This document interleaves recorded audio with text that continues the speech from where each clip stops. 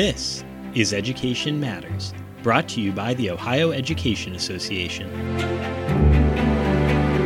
Thank you for joining us for this episode of Education Matters. I'm Katie Olmstead, part of the communications team for the Ohio Education Association, wishing you a happy new year on behalf of the 120,000 K-12 educators, education support professionals, and higher ed faculty members OEA represents. Some of those members, at least, have found themselves starting this new year back in a remote learning situation. As the Omicron variant drives a huge spike in COVID-19 cases across Ohio, some schools have closed for in-person learning, either as a safety precaution or as a reflection of the challenges posed by a large number of staff illnesses. Either way, a lot of educators don't love remote learning. Let's face it, it can be a huge struggle.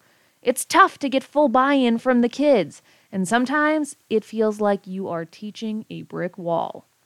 So, how do you improve student engagement in a virtual setting? To find out, we sat down with Jennifer Harvey. She's the middle school math teacher in Columbus's new Blend Ed pre-K through 8 program, which is completely virtual this year. Jennifer Harvey, thank you so much for joining us. What has your experience with Blend Ed been like so far?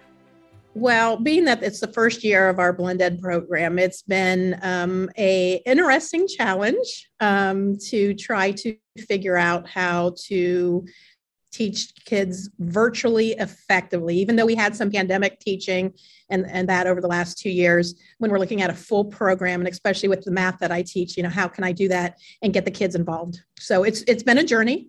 It's been an interesting journey, and it continues. How did Blend Ed come to be? We're almost 2 years into the pandemic now, and just about everybody did some level of virtual instruction for a time. How did we get to this point?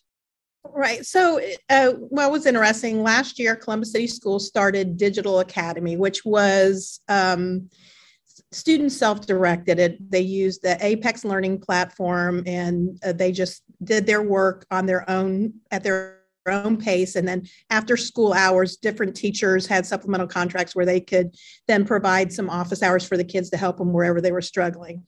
So Blend Ed was born out of that pandemic teaching platform, but the intent was that they were going to have a full staff of teachers on hand for students.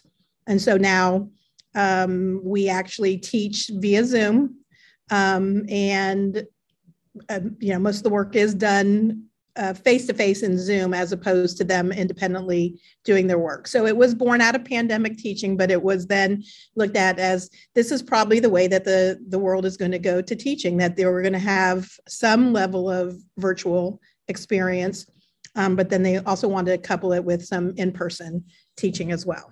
What are some of the lessons learned from the pandemic teaching that brought us into a more successful online program? I think we kind of lost sight with of relationships. Of course, when we first went off into pandemic teaching, we left towards in March. So I had already established some relationships with the kids. It was a little easier. Last year, a little more difficult. So we had to kind of revisit how do you develop a relationship with students when the first time you're meeting them is virtually. You don't have any face-to-face time. And we know, and as educators, that's a big part of what we do. We have to have a relationship with the child. We have to get to know them. And it's a lot more difficult. So we try to front load a lot of things with the kids so that we can get to know them. They can get to know us. And then if that didn't work with some of the kids, we are constantly looking at new ways of, how to get to know them so that we can effectively do what we do virtually, which, it's just a lot easier to do those things face to face. Certainly easier. And, we have been hearing from so many educators since the pandemic started, the frustrations when it comes to keeping students involved. You hear the stories of the kids will sign on in bed, turn off their cameras, and just sit there. You don't even know if they're still in front of their computer for that entire lesson. How do you combat that? Well, it's an ongoing battle, and some days are better than others, just like in regular classroom. You have those kids that come in and put their heads down and go to sleep. And you can go, by, tap them on the shoulder, try to wake them up, ask their friends, try to get them up, and they just go right back to sleep. So it's kind of the same thing. And we know at the end of the lesson when it's time for everybody to go, and they're still lingering there, and you're like, Katie, Katie, Katie. Response. So, we've tried to devise,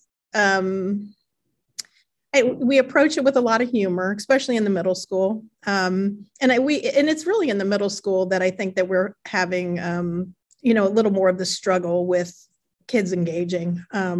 Our pre-K 5 staff seems to be having a pretty, not easy, but it's a lot, it's easier for them to get the younger kids engaged because they're still they're not jaded like our middle schoolers They're are. eager.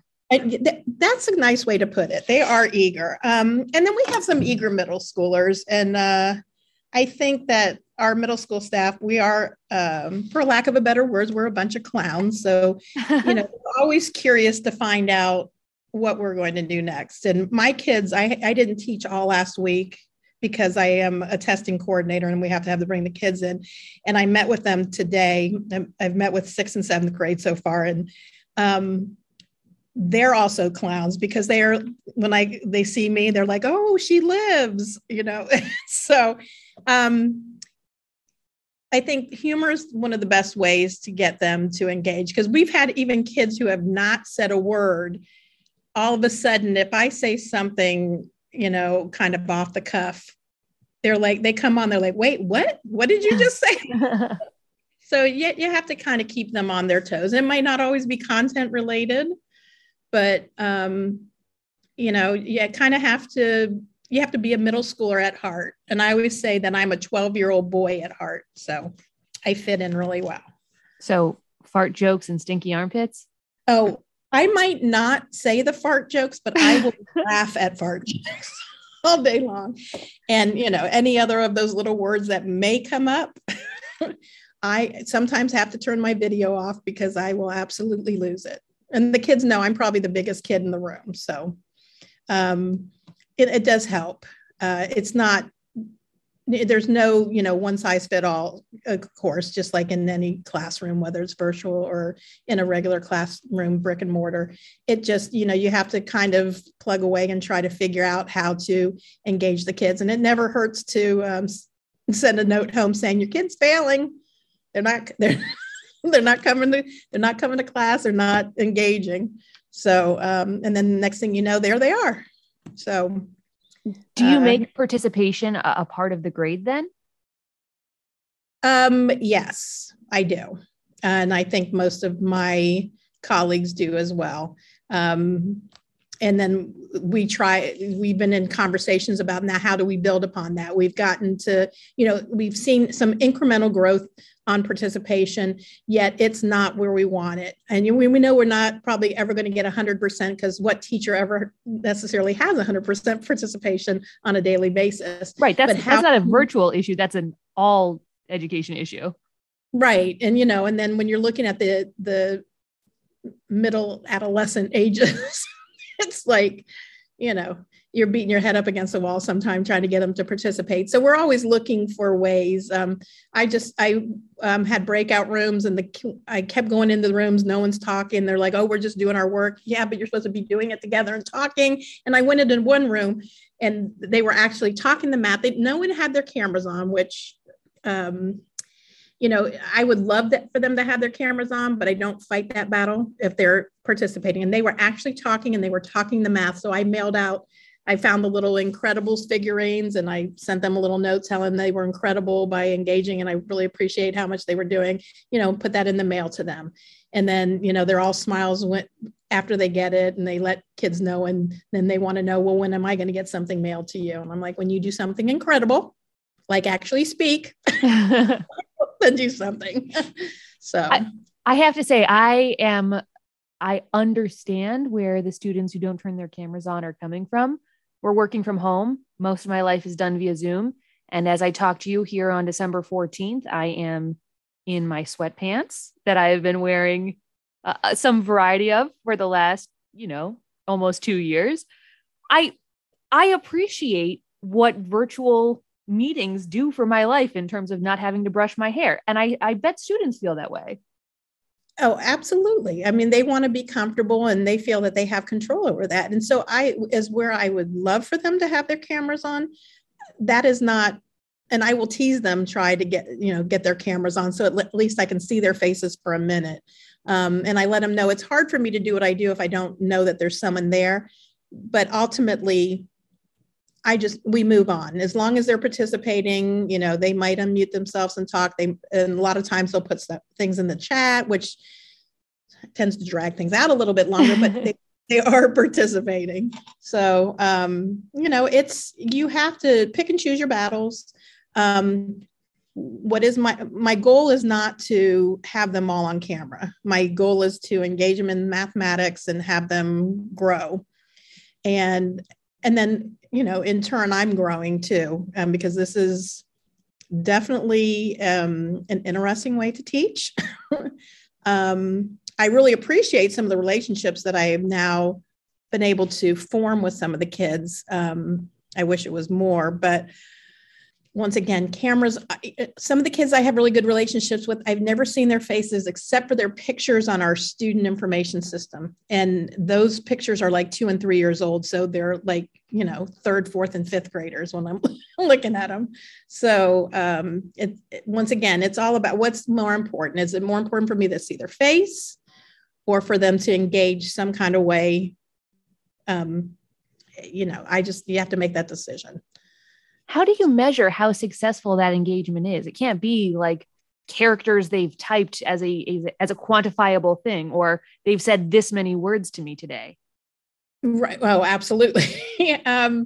So, with two, I do use things like Flipgrid, and, Flipgrid's a wonderful way. A lot of times they won't even, are you familiar with Flipgrid? I guess I'm not, no. So Flipgrid is one of those sites that you can go to, and kids can leave video recordings of whatever. So whatever the assignment is. So a lot of times I will use as an oral defense.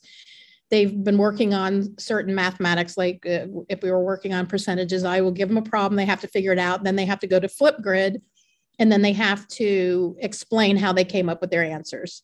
And a lot of them won't even do, like, you can put stickers over your face, you can put other things up on the Flipgrid, but at least I get to hear their voices and I get to hear them reasoning out, the mathematics that they're doing. So it's a wonderful way. There's this whole push in education that they say, just push record, much like what we're doing right now. So whatever that's the engagement, I guess, is how I understand their engagement, is because if they weren't engaged before, they're not going to understand how to explain what they're doing. So I know that they were listening, even if they weren't on camera, even if they didn't say a word during class. If they can go to Flipgrid, and then I can hear in their own words how to solve this problem that we've been working on, these strategies for the last couple of days, the engagement clearly was there. Or they're just a brilliant child and just can pick anything up. But congratulations. Either way, it's going well. Yeah. So, right. So there's just different ways. And, probably on a daily basis, I want to hit my head up against the wall. Well, because I just feel like I'm not doing the best I can do, but I have to remind myself that I am not in control of everything, especially even in a regular brick and mortar classroom. I'm not in charge. I can ask them to do things, but it's up to them to do them. So even if I can't see them doing things because their camera's not on, if I'm not hearing them because they're not unmuting or they're not putting anything in the chat, if they're successful in the assignments that I've given them, especially the ones like on Flipgrid, where I can hear their voice. I can, although some of them have mastered even using the mechanical voices or just typing in all their answers, and I find that actually brings a smile to my face. So I'm really good with all the ways that they find to not speak They are speaking though. They're telling me what they know, whether it's verbally or with somebody else's automated voice because they type things in. So it's kind of exciting to me to find ways that kids are finding ways to engage that I would never have considered engagement before. And you have to, take into account that every child is different. When they're not engaged, sometimes it's because they're being willfully defiant. When they're not engaged, sometimes it's because it's hard to have sustained focus on a virtual platform. Adults have this problem. Kids have this problem. It's a difficult thing to overcome. Do you have tips for kids to help them stay present in these lessons? Well, it's funny because I was just talking to one of the young ladies. She's extremely bright, but she has not been very productive this year. And we're just talking to her. And I told her I use the 25 method where 20 minutes, I'm 100% totally focused on whatever it is I'm doing. And then I take a 5-minute break. And I told her, I said, well, how am I going to know you're taking a 5-minute break? I mean, you can still be listening to what I'm saying, but get up, move, go run around your house, do whatever you need to do, and then come back and sit down. Because focus was her issue. And so she's going to try that to see how it is. And I have told other kids to do that as well. If you need to take a break, you just take a break, stretch, go outside, feel the sun on your face. It is hard. I told him it's hard for me because when I'm normally teaching, I don't sit. But right now, in the capacity that I'm in, I have been sitting a lot. So a lot of times I tell them I'm getting up, I need to move because I don't even know what words need to come out of my mouth because I'm so unfocused. I need to move. So moving is definitely, they can't just sit there. They can't just lay there. They need to be actively engaged because we know in a classroom, we would have them moving around, doing all sorts of different things, meeting in different groups, reading with this person, that person, doing lab activities, whatever they're doing. Do you think the learning environment is also important? Is there a difference between your ability to focus when you're laying in bed versus if you're sitting at like a regimented desk with your tools all around you? Absolutely. And that, thank you for bringing that up. One of the things that we have told parents on numerous occasions is they need a dedicated space, even if it's under the stairs, get them a desk so that they can put their things there so that they're sitting and they're a little bit more focused. And we've had a couple kids say, no, I just got a new desk or we're going shopping for my desk. So, the message is being received and the kids do like it because then they can decorate their desk and they'll show us, the different things that they've added to their desk, their pens or whatever they've got. And it's just, sense of ownership for the learning space provides a little bit more focus for them. And how important is the partnership with the parents? I mean, I assume a lot of these parents are working. They're not there to directly supervise a lot of the time. How do you engage the families as a whole to ensure that the students are set up for success? Right. Well, so we have 150 middle schoolers between 4 teachers. So we have multiple ways for the parents to communicate with us. And there are quite a few of the kids that are there by themselves. And some of them are even supervising younger kids who are in our little grades. That has to be hard. Right. So a lot of times they're not engaging with us. And of course we get the attitude, I'm like, you need to be you need to be learning as well. But their responsibility is to their siblings. And so we had to let go of that. And parents, they have to be learning coaches. I always laugh because some of our kids who have 504s or IEPs, one of the things is preferential seating. And parents will say, well, you're not giving my kids their accommodations like the preferential seating. And I'm like, okay, that would be your responsibility because I'm not in your home. So what does preferential seating look like in a house? I know. Right?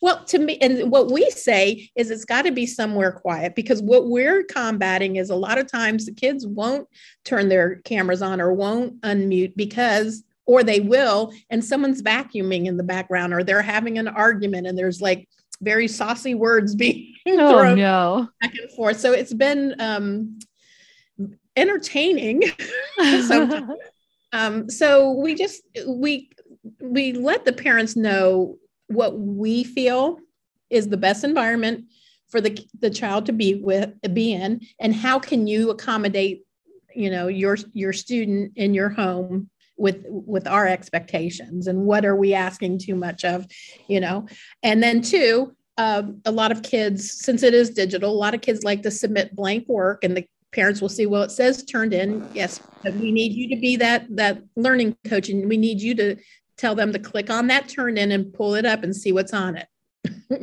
So one of my takeaways from my conversation with you is that middle schoolers are evil geniuses, that they are finding every way in the book not to do exactly the assignment.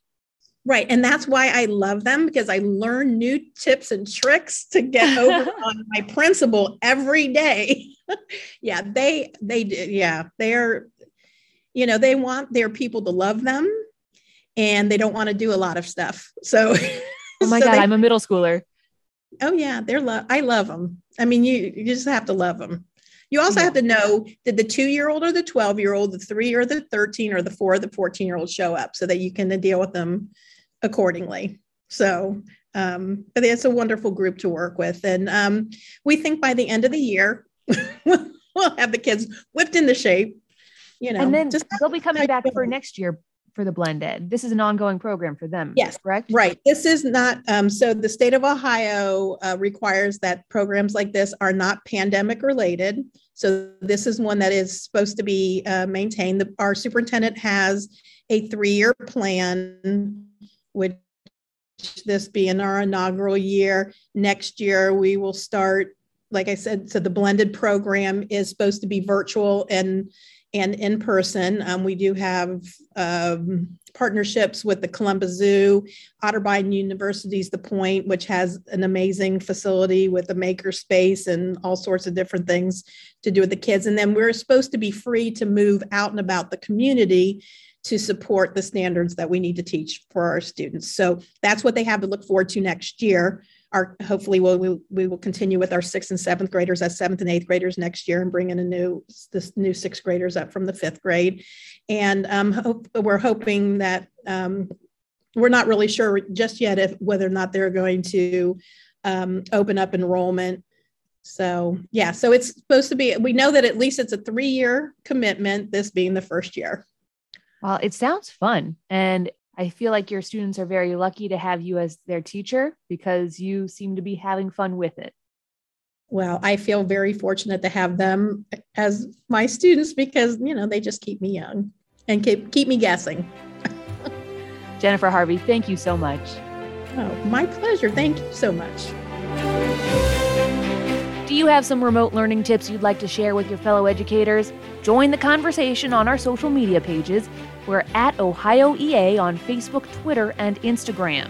You can also reach me by email at educationmatters@ohea.org. New episodes drop every Thursday morning, so make sure you subscribe to Education Matters wherever you get your podcasts so you don't miss a thing. Until next time, stay well.